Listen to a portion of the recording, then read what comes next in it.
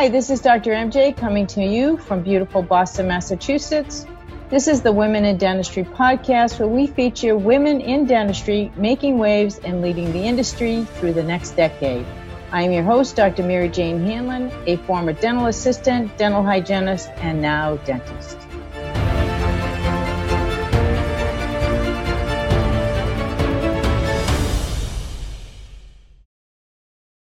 I'm very pleased to introduce you today to Pat Crane Ramsay.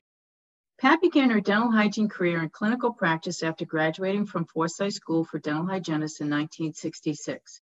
After 22 years in clinical practice in dental offices in Bedford and Fall River, Pat's professional career expanded into a variety of areas. She's an experienced administrator with skills in operations management, event planning, volunteer support, friend and fundraising, healthcare, and public speaking. She possesses hands-on experience in social media and its importance in today's world. Pat's professional career also includes volunteer involvement in organized dental hygiene. She was instrumental in the development of the Southeastern component of the Massachusetts Dental Hygienists Association. She served on and chaired multiple Mass Dental Hygiene Association committees, held multiple offices, including that of president. Her involvement with the American Dental Hygienists Association included serving and chairing multiple committees and councils, serving as District 1 trustee and president of ADHA. She also served as the first chair of the ADHA Institute for Oral Health, which was created to provide educational scholarships, fellowships, research grants, and community service grants to dental hygienists throughout the country. It is now my pleasure to bring you to my interview with Pat Crane Ramsay. Pat, I am so excited to have a conversation with you. We've obviously known each other for a very, very long time from our Forsyth days, and I'm really excited to share you with the audience. So if you would start by telling us a little bit about your story and how you got into dentistry, and then we'll go into some questions and we'll take it from there.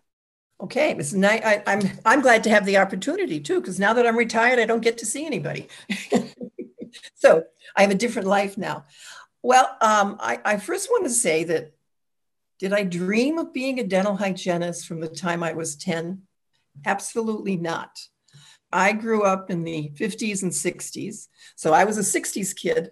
Things were expanding, but you looked at choices of nursing, teaching, secretary. I didn't want to be a secretary. And my home situation, my father had been very ill most of the time that I was growing up. Actually, he died 2 weeks before I went to dental hygiene school. And being the man that always took care of his little girl, the insurance covered the tuition. But because he was sick so long, finances were tight. It was before the time of college loans and all this stuff. So I knew I had to find a career that would take 2 years of college, something that I wanted, something that would be interesting. I was a good student, so I wanted something that was going to be challenging. I did have an uncle. My mother's youngest brother was a dentist, but I never had been to my office never had a hygienist. So he kind of guided me towards dental hygiene. And that's where I started. I was a clinical hygienist, and I absolutely loved clinical practice. I went to Forsyth, and I thought, clinical practice, that's what I love. It was a great time to be at Forsyth because we were going out to the Crittenden Home for Unwed Mothers, cleaning teeth up in the attic, going to the industrial school. We did some training at Tufts. We did social dentistry. I can remember being out on the street taking surveys on fluoride, and was not the most exciting thing I ever wanted to do. And I thought, maybe public health is not for you. We worked in the clinic at Harvard as dental assistants. I was a terrible assistant. I'd never worked in a dental office. That wasn't what I was in dental hygiene for.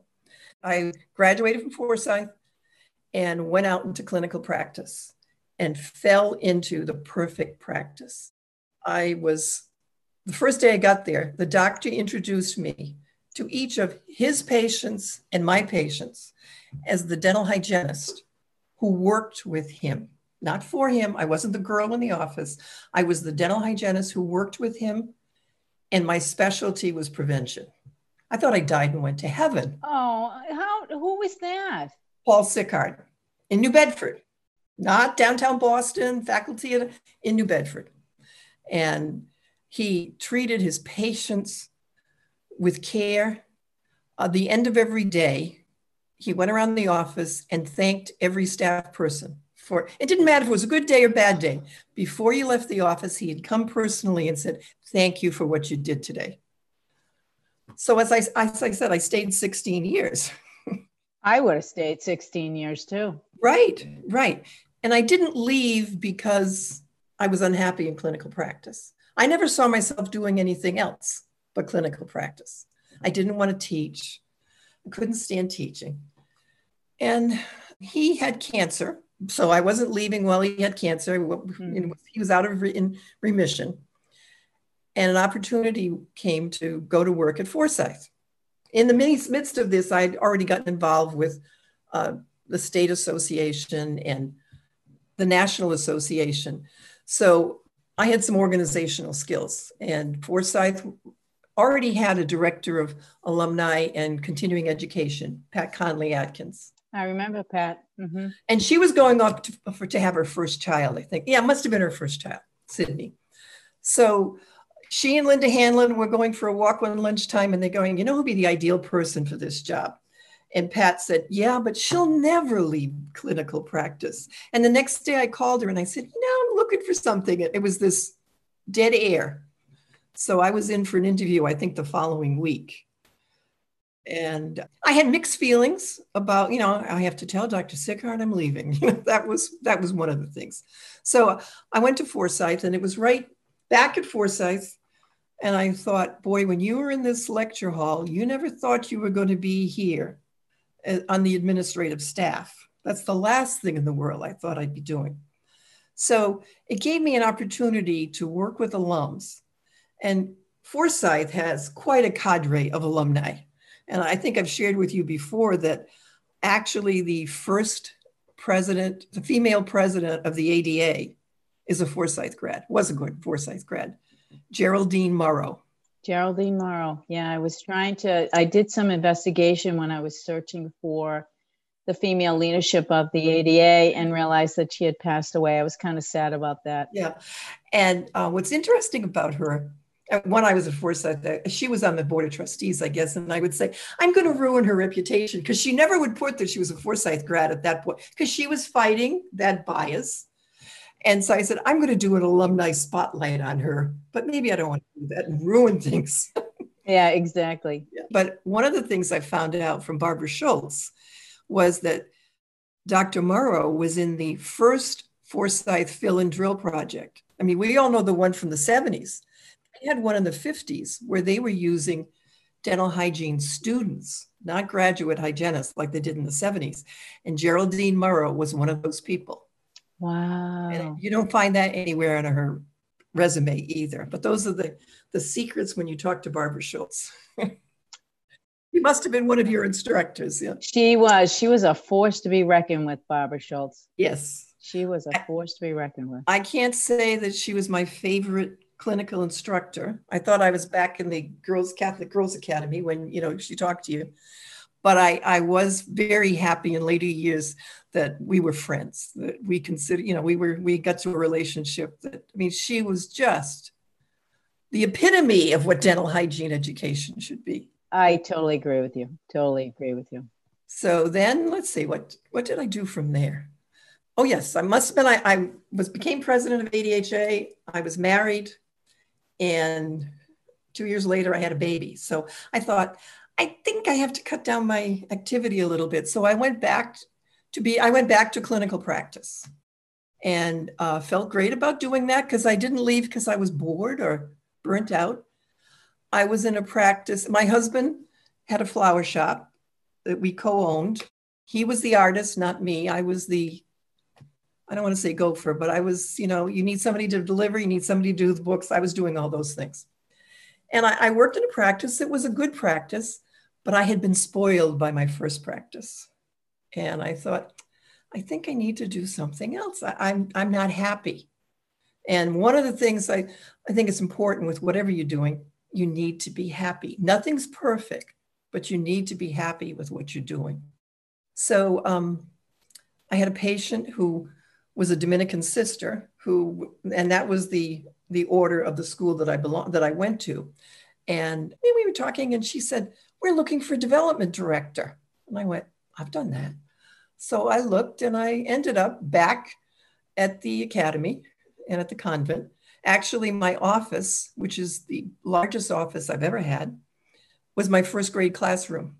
Oh my goodness. Which was a great, can you imagine having that as an office? I had the area for the typewriter, the area for putting the newsletter together, and it was great. And I think one of the things you need to do is, people would say to me, well, how did you have the skills for that? And I look at dental hygiene, healthcare provider skills, and organizational development skills. Mm-hmm. When you mesh those together, you've got building blocks for almost anything. I couldn't agree with you more.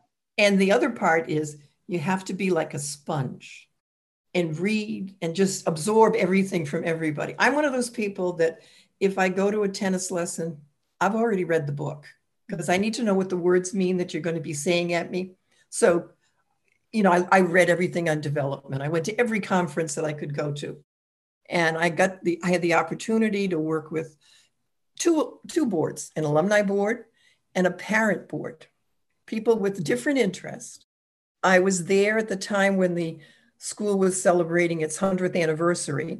So I coordinated a whole year programs that went from the typical mass to organizing alumni student basketball games and alumni student glee club concert, all kinds of fun things to do. But it's those same organizational skills. Whatever you do, this was with nuns and this was with someone else. But strangely enough, I'm a product of girls' education from kindergarten through dental hygiene school. And at this particular academy, girls you could do anything you wanted to do. There wasn't anything that was that was going to stop you. There were no barriers. The world was there for you. We were probably women's libbers before we even knew what it was. Right. Yeah, we didn't know it, but something had to be done. You did it. So it was a great background for me. And so I was there about 6 years, and it was convenient because my little child is now growing up and going to a school down the street and coming over to mommy, and I sit him in the other room with a book and a drink and don't bother me. I'm having a meeting, one of those things. It was something you couldn't do in a dental office. I couldn't do in the alumni office at Forsyth, but I could do it there. So it was fun. And now, was that your last position or? No, that was in the 90s, early 90s. Wow. Early 90s. And things happen in life. I mean, all of us face all kinds of things that you didn't think were ever going to happen. Deaths, divorces, losing jobs. My nuns left me. They merged with a group in New York, and I wasn't in a position where I could move to Newburgh, New York to be the development director. Right. So now I'm looking again. And I thought, I have fingers. I could go back to dental hygiene. Yeah. And at that same time, my husband died. So I have a 7-year-old. I'm a single parent. My job is disappearing. So I ended up temping.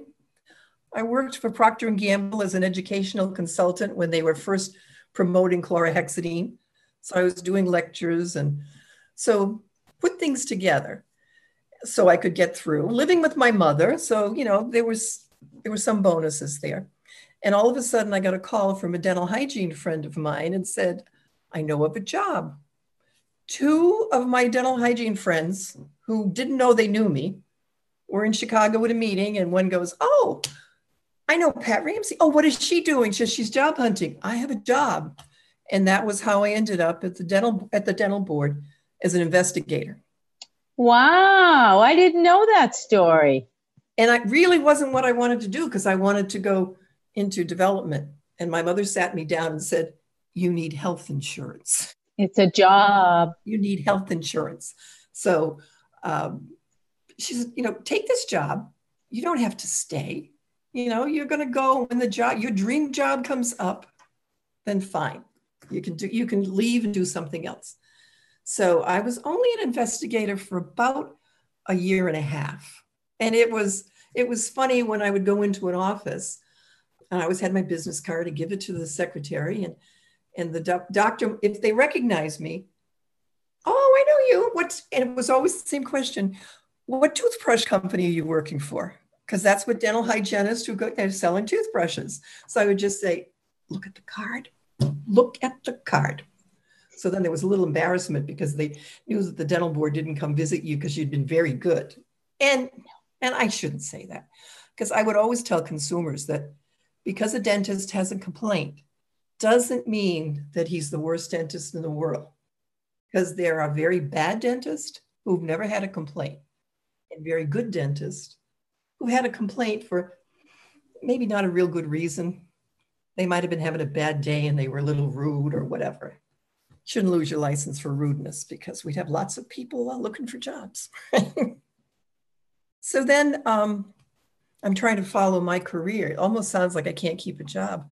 The executive director of the dental board happened to be a Forsyth grad. I think there have been 5 of us. Wow. Yeah. Jan Selwitz, Kathy Fear, me. I guess it's 4. And there's someone there now whose name I can't remember. Barbara Young. Barbara Young, yes. Who, I mean, she's an attorney, but she's originally a Forsyth grad. I did not know that. Yes. Yes. Barbara and I are on a first name basis. Oh, okay. You know, whenever there's a complaint that comes from Tufts, I have to go before the board. So, yeah. So, you know, Barbara and I know each other pretty well, unfortunately.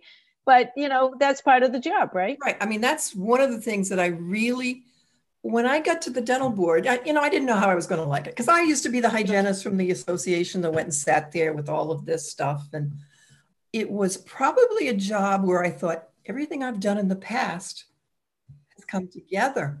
It's all here. I had a little flack because I was a hygienist. And one of the dental board members said, we were talking about, there's never been a chairman of the board that was a hygienist. And you can be secretary. And so there was a discussion that went on, and I said, they're full voting members. They can be, the hygiene member can be the board chair. And this doctor that we're very good friends, and he said to me, but what would a dentist do? How would they feel if they got a letter signed by a dental hygienist? I said, oh, that's right. Because now I write the letter and I forge your signature to it. And so he turned to me and said, so it's not the smartest thing I ever said. And I did. We went on with this with another board member. And I said, if I was on this board, I'd be chair. And he said, if you were on this board, I'd nominate you for chair. There you go. So, you have to go about it in a certain way. If you come in with a hammer, they're going to swing back. My aha moment was at the dental board, because I had had a very close relationship with a recovering alcoholic. And I have to say, not all experiences in that time were wonderful. And you wonder why you go through those things. And one of my roles at the board was to deal with the impaired practitioner through their probation or suspension. I worked with whatever the committee was named then, with Dr. Leo from the Mass Dental Society. I know it's wellness or something now. And the state also had the MPRS, and I'm not even sure if they still have that, but for impaired practitioners. And one day I got a Christmas card from a dentist who had lost his license, and I had worked with him. And it was a Christmas card thanking me for all that I had done for him.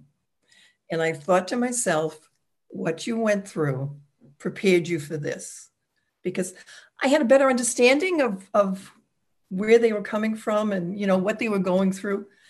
I mean, I wasn't an enabler, but I understood.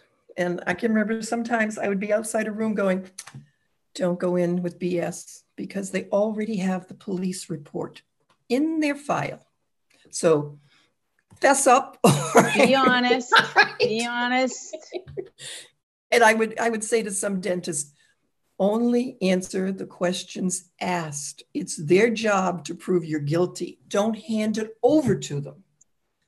Because sometimes people go in and they're so nervous. It's not what they want to be. They're their worst enemies.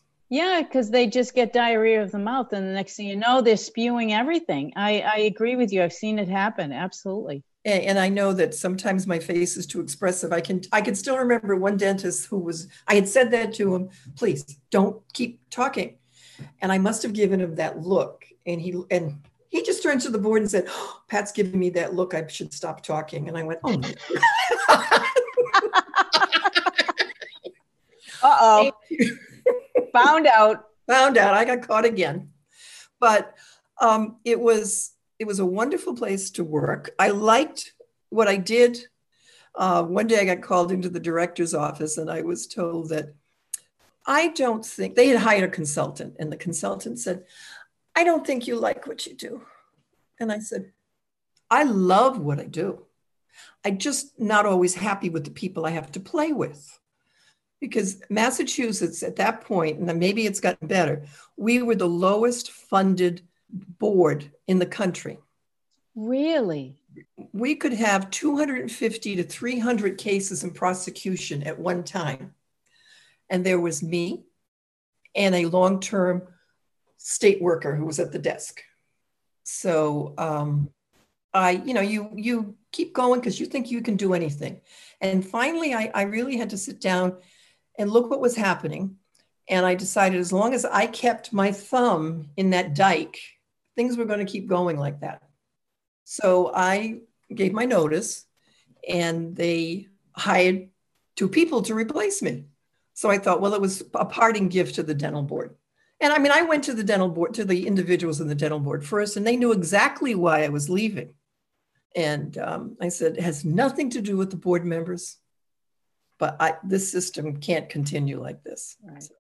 You know, I find that in organizations, a lot of organizations that I've worked in where, you know, just because you work hard and you keep being the workhorse, right, they don't have to solve the problem. No, because you're going to do that.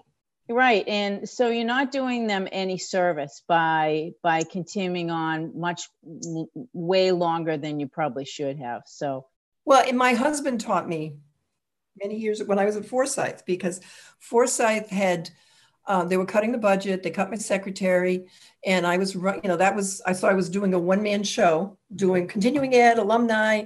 And so one night I came home about 10:30, and he sat me down and he said, you have to miss a deadline. He said, I know how you are, but look at these deadlines. Which one can you live with if you miss it? He said, because if you miss it, they're going to hire somebody to help you. And that's exactly what happened. I mean, I missed the deadline and it was killing me. And I was just like, I'm a failure. Within a week, they had hired some help. So I thought, remember that for the rest of your life. Absolutely. Because they'll just let you keep doing it. Yep. So, and of course, everything's bottom line. So if you'll keep doing it, that's fine. They're saving a salary. That's right. So where did you go from there? From there, I went to a dental continuing education company. Oh, awesome. I thought, dental continuing education, I'm all set. I was only there about 2 weeks when I realized this is not going to work. What are you going to do? Because now here I am. At this point, my husband has died. I'm a single parent. I have this son who's I think he might have been in high school. Yeah, he was in high school. College is coming. I have a mortgage to pay. It's not like you can just say, going home. Well, fortunately, the owner of the company around the same time had the same feeling. So he offered me a delightful package and benefits. So I stayed home for, I think it was 4 months. And, things always happen for a reason. One of my aunts was dying of cancer. So I helped her daughter because she was working as a hygienist, and I would fill in for her. But I couldn't go on like this forever. So, and even during that period, I thought, I need a little bit more money. So a consulting opportunity turned up. So I went to work for a company and with many branches, and I was doing record review and making recommendations on how things, it didn't go on forever. I worked with some people who were at Tufts at that time, David Russell. Yep. And somebody else, but I can't remember who he was. but I knew David from working with the board because he helped for dentists who needed to be retrained. He and Lonnie Norris. Remediated, yeah. And it was great because they also realized it wasn't always their clinical skills that needed to be revived. It might have been their ethical skills and things like that. So, I think that that's very true, because I think that there are times when dentists, we are not, and I'm saying this in general, we are not financially astute. We don't come with that kind of mindset. You have to search for that, and you have to go find it in order for you to understand the financial side of dentistry, the financial side of money management, all of those things. And unless you do, and that it's one of my biggest concerns about students, especially with the amount of student loan debt that they have, is if they don't start out the right way on day one after graduation, if they go out and start spending money and doing those crazy things, they aren't going to have any money in their 60s and 70s, because it just doesn't ever get better. No, it's overwhelming. Yeah, you have to learn how to control that from early on. Absolutely. And one of the things I would do when I was at the board too, I got so annoyed with these complaints that were open because records were not released. To me, that's one of those easy things, oh, please. So I would call up, and of course the dentist would rant because the patient hadn't paid the bill, blah, blah, blah, blah, blah, blah. And then I'd listen and, yeah, I understand. And I'd get down to the end and I'd go, okay, now if you refuse to release the records, I'm going to have to fill out a form. You're going to be in the office. You're going to be called into the office. You're going to miss a whole day of production, and you're still going to have to release the records. So right now you can charge the patient, but if we go through this whole thing, the board's probably going to tell you that you can't charge them. Oh, it was never explained to me like that. Okay, let's do it easy. There are two ways to do this. Exactly. But you can't do that on every case. But it was the records, but like, let's cut the paperwork out on this one. So where did I go from that? Oh, I did some consulting, and that was interesting because there would be new grads who would come into wherever they had parked me in the office. Maybe I was in a closet on a laptop. I didn't care. I was getting paid well, and they'd ask questions about, how do I handle this? I mean, not dental questions, but more those ethical questions. They knew I had worked at the dental board, and they were trying to avoid some of that stuff that happens to people. So then I guess I listened to one of your podcasts, and whoever, I can't remember who it was, but she talked about serendipity. And I thought, that is how there are some of us who make lots of plans and goals, and some of us come on these things serendipity. All of a sudden, the Forsyth has gone over to Mass College of Pharmacy.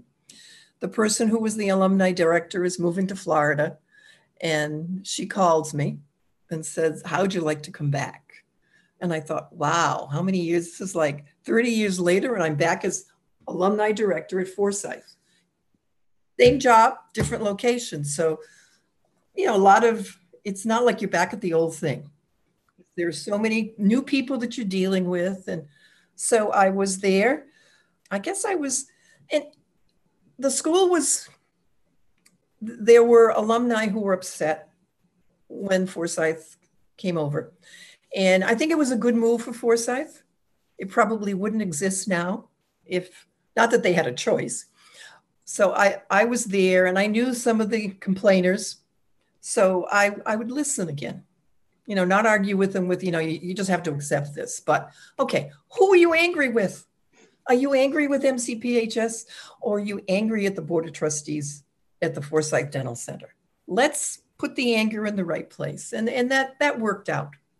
So that position as a director of Forsyth programs only lasted about 2 years. And then I became the director for all of the alumni programs in all of the healthcare programs at MCP.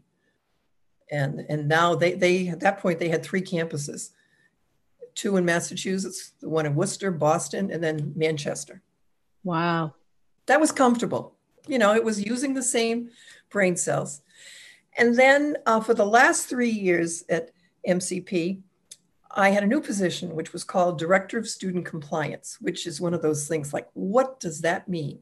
I'd answer the phone and the parent would go, I wasn't complaining about anything. I know we should change the name, but I was in charge of monitoring the vaccinations, the mandatory vaccinations mandated by the state for all of the clinical students. So, what I learned was that people think that students coming into college are really high tech. They're high tech in what they want to be.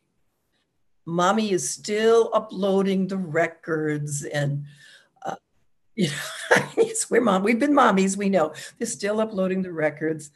And one of the things that I would do, I would always speak at Parents' Day. And I'd start off by thanking the parents.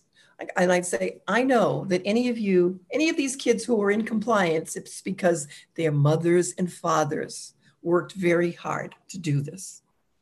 And, I'd have students that would come in, the ones that are going to fight the system. And I go, there's no way around this. They'd come in and show me they had blood work. They would have a little Band-Aid on their arm. I said, that's not documentation. Yeah. Let's have a little lesson on medical record. Oh, good Lord. Yeah. Or show me the documents on their phone and say, oh, are you giving me the phone? Because that's the only place that the documents are on right now. So, and I don't have room in this little closet to keep your phone and 100 others. Go to the library, print the records. I'll upload it. I mean, there was a system to do it. There was a software, but there was too much to do it. Too much to ask. Yeah. I had some people that would say to me, you shouldn't do that. And I think, I want them to be compliant. I don't want to have to report them and then they're going to be pulled out of class and I'm still going to be doing this. So let's just do whatever we do to get it done. Cut through, make a straight line right to the end result, right? I'm 100% with you, Pat. I'm 100% there. Absolutely. That was the end of my career. I retired in 2017. Wow. Yeah. I graduated in 66, and I will admit that I was 71 when I retired. The day comes when you think, I can't do this anymore. Right. There's something else in life. And there, you know what? I agree with you. I'm not quite there yet, but I am. You're much younger than I am, MJ. Well, I know I am, but not by a heck of a lot. And I realize that, time is too important. I can appreciate now, my grandson's 2. I've got another grandbaby on the way. She's due November 2nd. I remember when we were talking about college search. Yes, exactly. And so it's all gone by really fast. Like I still, think of myself as that 29-year-old girl that got pregnant and is having her first baby, where did the time go? Like so many things have happened. And I'm sure that we all feel that way. But you come to a point where, okay, this craziness is not worth, all of this craziness is just not worth it anymore. And there are other things that I want to do, like stuff that makes me happy, like digging up stuff in my yard and making something beautiful, taking pictures, lots of things, make me happy. But, working every day as hard as I have been working through COVID, like many other people, it's been a challenge. Well, it's thinking of you as the 29-year-old and being pregnant. I was president of the American Dental Hygienists Association when I was pregnant. Oh my gosh. And had morning sickness every morning. It got to be a joke that whoever I was rooming with that time would wait until they heard the irping in the bathroom and would know, okay, we're going to have a good day. Yep, it's over with. I got married when I was president-elect. Can you imagine a poor man marrying a woman who's president-elect of ADHA? No. God bless him. Actually, it was a dentist who told me I was pregnant. I think I was at the midwinter meeting in Chicago, and we were at some meeting that we were sitting next to each other every day. And on the third day, he said to me, when you go home, you better have the test, because when my wife looks like you look, she's pregnant. I went, I'm not pregnant. I haven't been home long enough. I was wrong. You were wrong. It didn't take long, right? No. So I had my baby when I was past president, and I was almost months away from being 40. Oh my gosh, that's amazing. What a great story. What a great story. So you've had such a varied career. It's an amazing career in dental hygiene, in dentistry. I mean, overall, I mean, you've just done so many amazing things. Is there a piece of advice that you got that really helped inspire you and kept you on track and doing more and gaining more knowledge and more skill sets? I always have to think, my mother would always say, no matter what was happening, things happen for a reason. And I have to admit that when she even looked like she was going to say that, I'd go, don't even say it, don't even say it. And as you get older, you start to see those, yes, they do, as much as you fight it. And I think what happens is it might be something horrible, but you develop some skills to deal with that. And if you look at those skills, you use them somewhere else. And the next time, the other one is what doesn't kill me makes me strong. And sometimes you feel like you've become too strong, but it's that kind of stuff that, yes, every one of us faces things that we just put our heads under our pillows and go, I'm not coming out. This is it. It's over. And so you let yourself have a little breakdown for, an hour or two, and then you face the problem. Whatever the problem is, what do you need to do to change it or to get around it? Coping skills, I have some. One of them is picking up my latest knitting project. There you go. Blindly knit, and it's all going to go away. Or you call a friend, not to wallow in self-pity, but to see how they're doing, especially during this COVID time. And then if all else fails, there's always wine. Love it. Fortunately, I usually don't have to get to that last one, the knitting with a friend or whatever. You face life and say, okay, put on your big girl pants and move on. I remember when I was trying to make some decisions about, my practice and buying another practice. I had wanted, I wasn't quite as busy as I really wanted to be in my Lexington practice. So I started to look for another practice. And I knew that Maine had some great practices, and I knew that, they were struggling finding dentists. So I had a conversation with a broker, and I went up there and started to look at different practices and stuff. And I saw an amazing practice that I really wanted in Augusta, right below the State House. And I was driving home that day and I realized, oh my God, you're trying to escape. So I share this, in the hopes that it might help somebody in the audience, because I've never really talked about this before. But I share this because, I was trying to escape the decision of whether to leave my husband or not.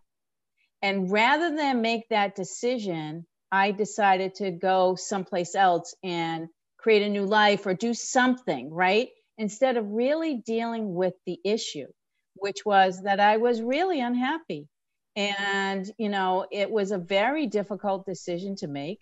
It was not easily accepted by either one, my husband or my daughter, but I needed to make that decision for me. And I think now, in retrospect, both, all of us are very close. We will always be very close. And we have a great relationship now. He's remarried. I get along well with his wife. We have family fun times together. I mean, we do. We've traveled together. It's really quite lovely, And so it all worked out. But I remember trying to escape, and it's hard getting to that solution at the end. It is. It's hard to make that final decision. And I think that, like you said, sometimes you just have to have that little hissy fit, right, and then you can move on. Right. And so I did. I had that little hissy fit. I went and did my. Fortunately, before you bought the practice in Augusta. Thank goodness I didn't make the investment, but because that would have been a long trek back and forth. Now I live in Maine now, ironically enough, but back then it was. But Augusta's a bit further. Yeah. Some of the things we've been talking about, how do you get to where you are? When you said Maine, I thought of a friend of mine who happens to live in Augusta, who's a hygienist. She's a past president of ADHA, Kathy Turbine. And one of the things I learned, Kathy is an organizational person, and I actually replaced her as trustee of District 1. I filled out her term because she was moving on to be an officer. And she really put together some leadership programs for the board. And one of the ones, I mean, there are, you do all these leadership skills, what's your management style and all of that. And she did one that it was beyond just choosing, having people realize what their styles were. She used it in putting committees together. So you could match strengths. And I, at first I thought, this is stupid. I hate these games. But I found that when I was at the hygiene, not the hygiene school so much, because I actually didn't deal with the hygiene students that much, but I was advisor to the Student Alumni Association. And we would have meetings in my office with the board on the floor because we were having little squabbles about she's doing this, he's doing that, he's trying to take over. And we go through you all have skills. Take advantage because you can't do this, but he can do that. So get him to foolishly do that for you. And that's what you have to do. You have to surround yourself with people who have those strengths that you don't have. And you don't have them and you're never going to have them. But make sure that you bring that person into your group. And that whatever the project is, it's going to work. It's going to work.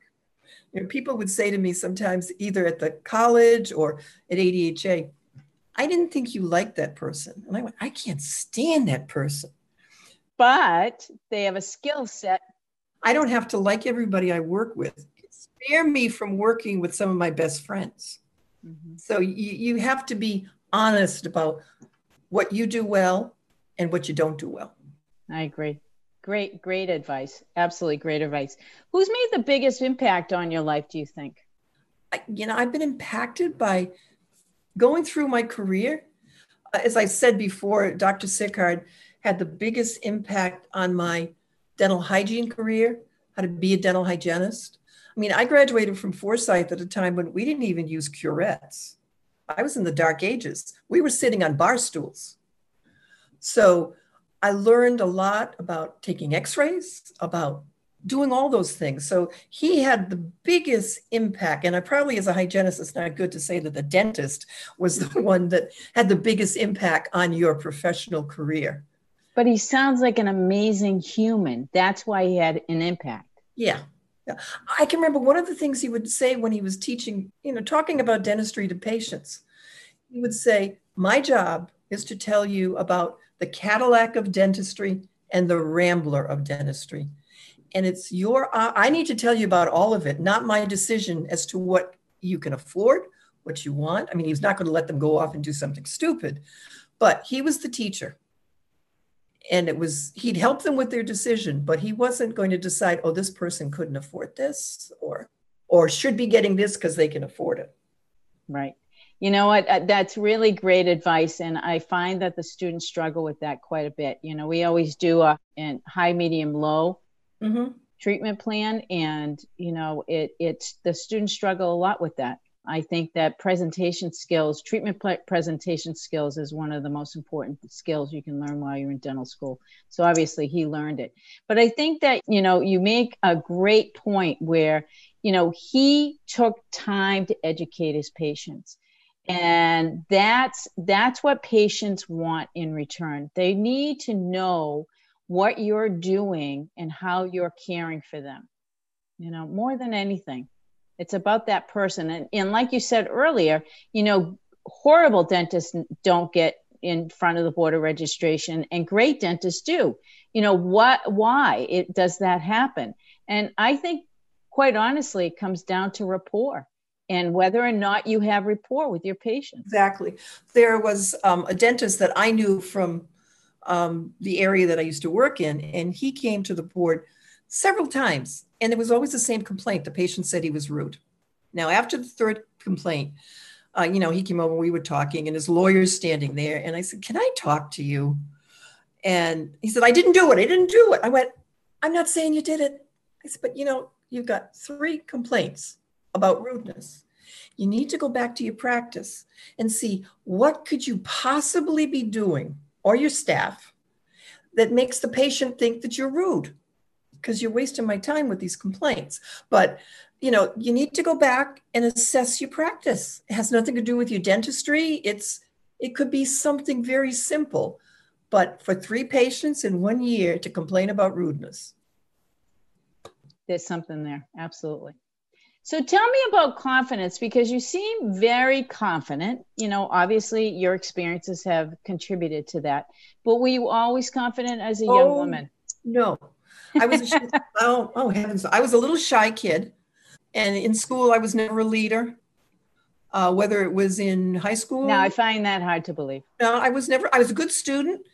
I was a worker bee. However, there was a little part of me that if something had to be done and nobody's doing it, I'll do it. I can do it, you know, and that's actually how I became vice president of ADHA. It was during a time of turmoil, and all boards have their problem. We used to refer to it at that time as the white hats and the black hats. And the dental hygienist from that era will remember it. And this older hygienist was the editor of ADHA's bulletin and had a journal and had been president way, you know, in the dark ages, came up to me at a House of Delegates after the nominations from the floor were completed. And she told me that someone has to be a write-in candidate. It has to be somebody who, if she wins, can do the job.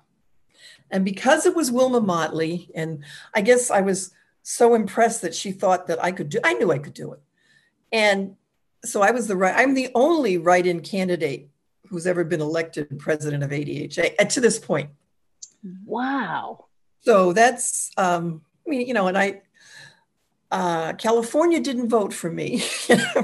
And I guess I've always been blunt and honest. Well, no, you're not blunt, you're direct. Direct. Okay, I'm direct. All right. There's no gray. There's black and there's white, and you're direct. Like when people tell me that I'm negative, I go, I'm not negative. I'm a realist. So the following year, I guess maybe 2 years later, when I was running for president, California invited me to their district caucus, and the person from our district, who was, you know, the usherette, said to me, "Now, when you go in there, don't start anything with them." So I said, I'll be good unless they don't, but if they start. And one of them got up and said that they were very upset because they never knew that I was running. And I wanted to say there was a reason, you know. And I just looked at them and said, and something else was said, and I went, "You brought it up. Now I have to finish it." You know, that's because they had actually, California had tried to impeach the officers, and which was, I was really annoyed with that it was, you know, foolish. And what do you do to people's reputation? Absolutely. I mean, I was at a Forsyth Alumni Board annual meeting, and the president, Jack Hine, you remember Jack? He gets up. I do remember Jack, yep. And he thought he was being funny. And he said, "Oh, you know, we're so lucky to have Pat. It's going to be president of ADHA. It's too bad she's probably going to be impeached." I didn't think it was funny. No, of course not. And I brought that to their attention. I said, when I'm embarrassed in front of a group of hygienists by the comment, "You don't think you're doing anything to our reputations?" Well, you are. And I got an apology. There you go. You know, it brings up an interesting conversation that we started a little bit before we started the recording. You know, you've been around the block for a very, very long time. That's a nice way of putting it. Well, what is your experiences? Because, you know, even from my childhood, you know, because I started working for a dentist when I was 14. So I remember those days. You know, I noticed how differently I would be treated than the men. So I just curious as to your feedback on your journey through dentistry and what it was like to work with all of these men as the dentist, always the dentist. And because there were no male hygienists back when we were going to school ever. That wasn't allowed the state law said she until about 1972 or 73. Isn't that amazing? Yeah. Isn't that crazy? It says she, so no one else can do it. Oh my gosh, that's ridiculous. So when you've been around the block for a long time, you know some of that history. Yes, yes, yes. So what has it been like? Have you had occasions where, you've really noticed bias and that it's been uncomfortable? And have you been able to get to a point, did you get to a point in your career where you were able to, just face it head on?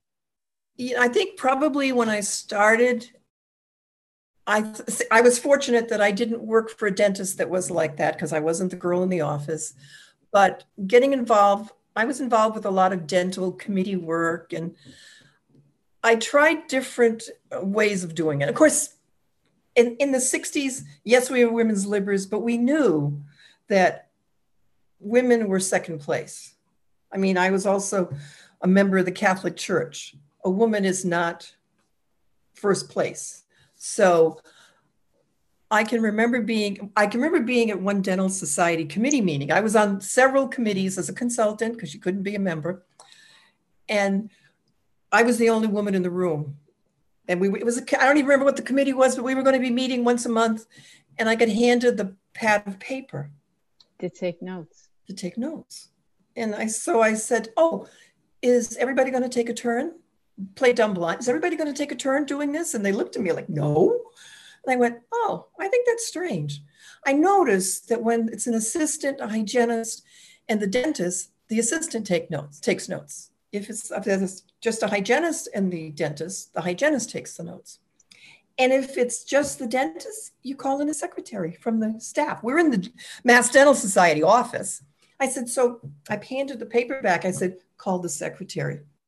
My poor boss got a call the next morning about that brat that worked for him. And he said, I would have told you the same thing. Exactly. But it's not just dentistry.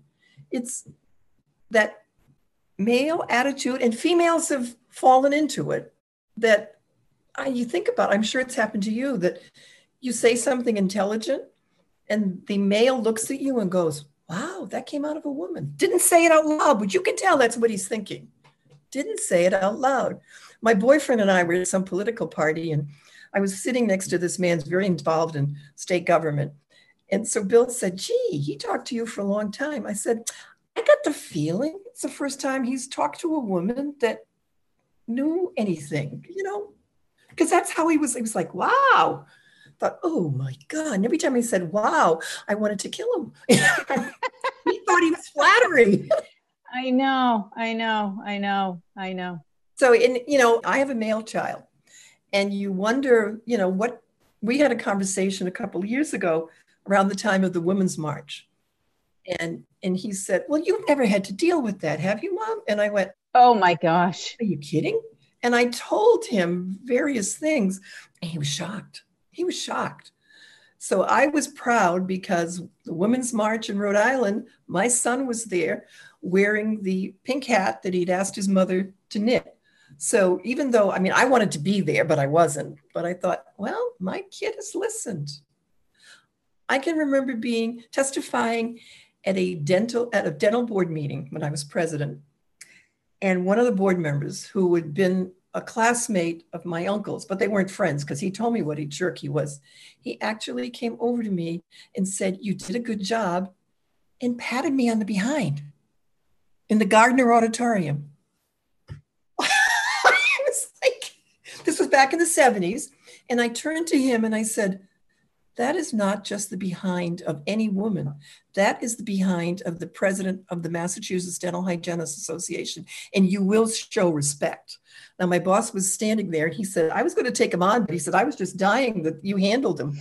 So every time I saw him afterwards, we'd be at some dental society meeting and he would stand against the wall with his hands on the wall. And I walked by and I said, I don't care where you put your hands as long as they're not on me.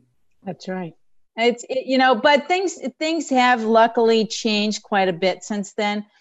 And in fact, I was showing a young student the dental school today. And one of the things that I did was show her, our alumni hall where we have all the pictures of different classes. And of course, I showed her, I said, 1920s, 1930s, I said, there was an occasional woman. I said, but, when my class entered, I think we were just about 40%. which was a big deal back then. I remember it was a huge deal. And then when we entered this, when this class, D24 class started, 64% female. Wow. We're taking over.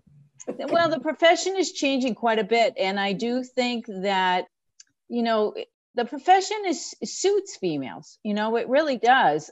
So I think that it's a great profession. Dentistry's been a great profession my entire life, you know, and you can come and go, and it's always the same when you come back, you know. There's nothing really, you know, everything changes every day. You know, there's new technology, there's new ways of doing things, but, you know, the actual act of being with a patient, of caring for the patient, none of that ever changes. So, but thinking about patients too, when I look at my clinical career, I found that one of the things I liked the most was the phobic patients. Yeah. And I didn't realize that until I went back to have after I left Dr. Sickard's office, the new hygienist, I went back and she said, I have to ask you something. Did you have any normal patients? And I laughed. I said, I hadn't thought about that, but those were the ones that were more interesting. It was the challenge there that we all want to challenge. You know, how can you get the person to not, they don't have to like it, but just to be able to be calmly there. And it was one of the things that I really liked about clinical practice. And that's part of dealing with patients. Absolutely. With people of any kind. People and personalities, and we all have our idiosyncrasies. Oh, don't we though? Don't we? You know, you talked about those aha moments and being confident.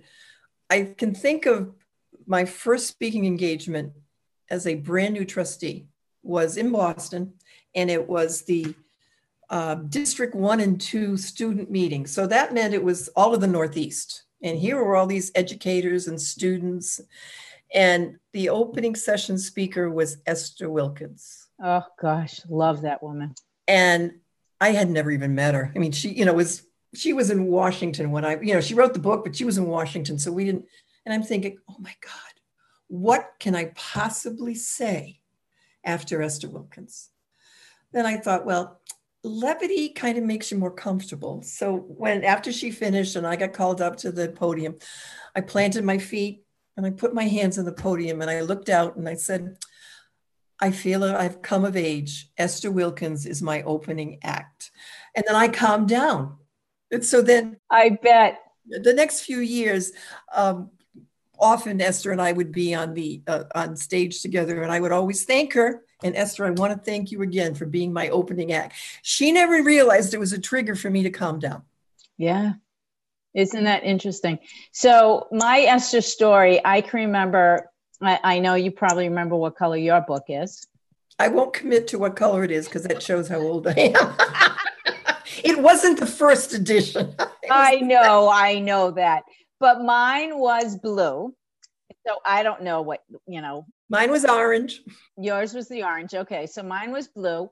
And I remember, you know, talking to Esther's niece after Esther passed away. And we were talking about, you know, memories and how, you know, it's just so amazing. No matter where you go, any dental hygienist out there will always know what color their book is. And they will always remember Esther Wilkins because of what she did for the profession. And, you know, I said, I hope she knew that before she passed. Now, I had worked with her a couple of times, you know, in my role at Tufts. But, you know, at that point, she could barely hear what anybody was saying. And you know, she would always smile and she was delightful. And right up until the very end, she was still writing another chapter of her book. I mean, just amazing, amazing woman. Just amazing. One of my Esther stories was that it might have, I don't know what ADHA was doing a feature on her for, but she was on the cover of the book. And I got this panic call. I was no longer involved with ADHA, but one of the staff people who knew me called me and they said, we can't get her to finalize the picture on the cover of the journal. Could you do something with her? I went, why don't you give me a task that's easy? So I called her up and she goes, well, I don't like my lips in this one. I don't like my eyes in this one. I said, Esther, it's a picture. It is not a collage. So we ended up, I said, do you like the picture that's hanging outside the clinic? And she goes, oh, I love that picture. Well, they had taken her for one of those sophisticated pictures. I can't remember what we called those things, but the glamour shots. Oh, yeah. Yeah. So I got the copy of that and sent it to ADHA, and they said, now we can go to print. And I called and I said, and you don't get to change it again. It's over now. That's it. You're done. Done. You're done. It's all done. So tell me something, a secret that people would be surprised to know about you. Well, there are a couple. One of them was that I was the only non-nun, N-U-N, on the administrative council of the Dominican Sisters of St. Catherine of Siena. I was the first administrator who was not a nun. And that was a little strange because when I got people are so used to people being sister so-and-so, the printer called me and said, I have good news and I have bad news. The good news is your business cards are done. The bad news is you're listed as Sister Patricia Crane Ramsay, OP. I said, I'll be right down to pick them up. He said, what are you going to do with them? I said, discounts. I mean, discounts. And I would hand them out to friends when they'd say, oh, my husband wanted to know what you're doing these days. Oh, give him my new business card. Oh my gosh, that's so funny. That's awesome. That's a good one. I only know one nun in my life, and that was my great aunt. So my grandmother's sister. And so, well, when I worked for the nuns, the person I had for my second grade teacher was now the treasurer. And so I was the development director. She was the treasurer. So we worked kind of closely together, and she was a semi-difficult person at times. And one day she came in and she was just reaming me for whatever, my incompetence or something. And I just turned to her and I said, must have been my early training. And she busted up laughing. And she said, okay, I'll go away. And she just walked away. Oh my gosh, Pat, that's great. You know, I do think that you hit on a great point earlier, that humor does help so much to diffuse situations. And I think that if we take that advice, I think that's a great piece of advice, and use it more often in our day, that we could bring more levity to our days rather than, you know, the constant sighing over how, you know, whatever the case may be. You know, some days are easier than others, but man, oh man, just chuckle about something, because quite honestly, I can't say that that's my everyday. I mean, I agree, but I love it. And there was one other thing that when we talk about, you know, going to school, and you shared earlier with me about dental school and all, I was rejected at a dental hygiene school that will remain nameless because I was only 17. I had had thumb surgery and knee surgery when I was a junior. I mean, I played basketball in a girls' school. That's brutal. And this woman told me that I had no future in dental hygiene. And for the next 30 years until she died, I was gunning for her. Every time I went to an ADHA meeting, I checked the attendees, because she was the director of a program. And I thought, she's got to be here because I want to go back and introduce myself. I'm that young that you said. And the only sad part was she's a Forsyth grad. Oh, now, did you ever have an opportunity to tell her? Never saw her again. She must have dug a hole and gone somewhere. But it was always that little nasty secret that you don't want to share with people. But I gunned for her for years.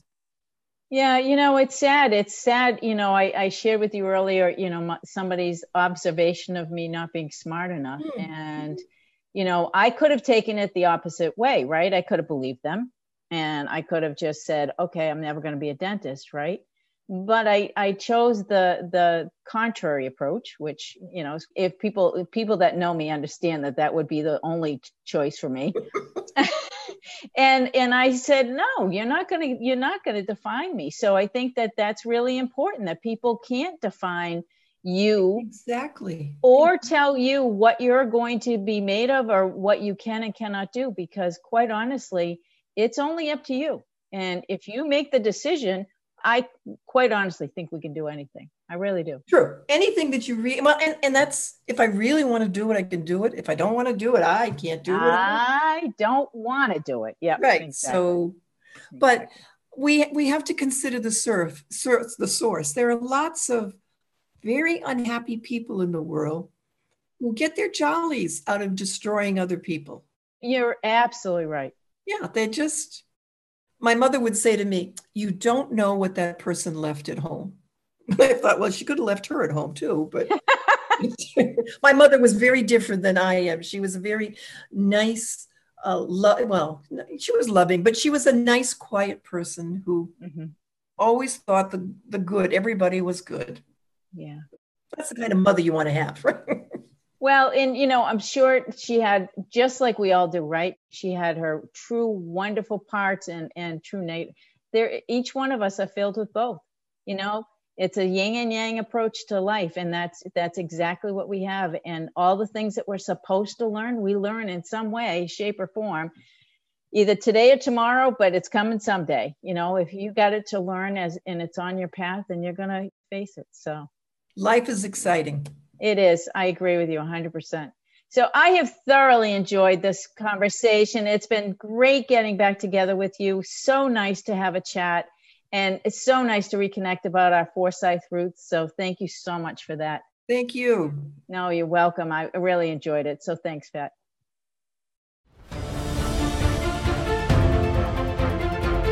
Thank you so much for listening to the Women in Dentistry podcast with Dr. MJ Hanlon.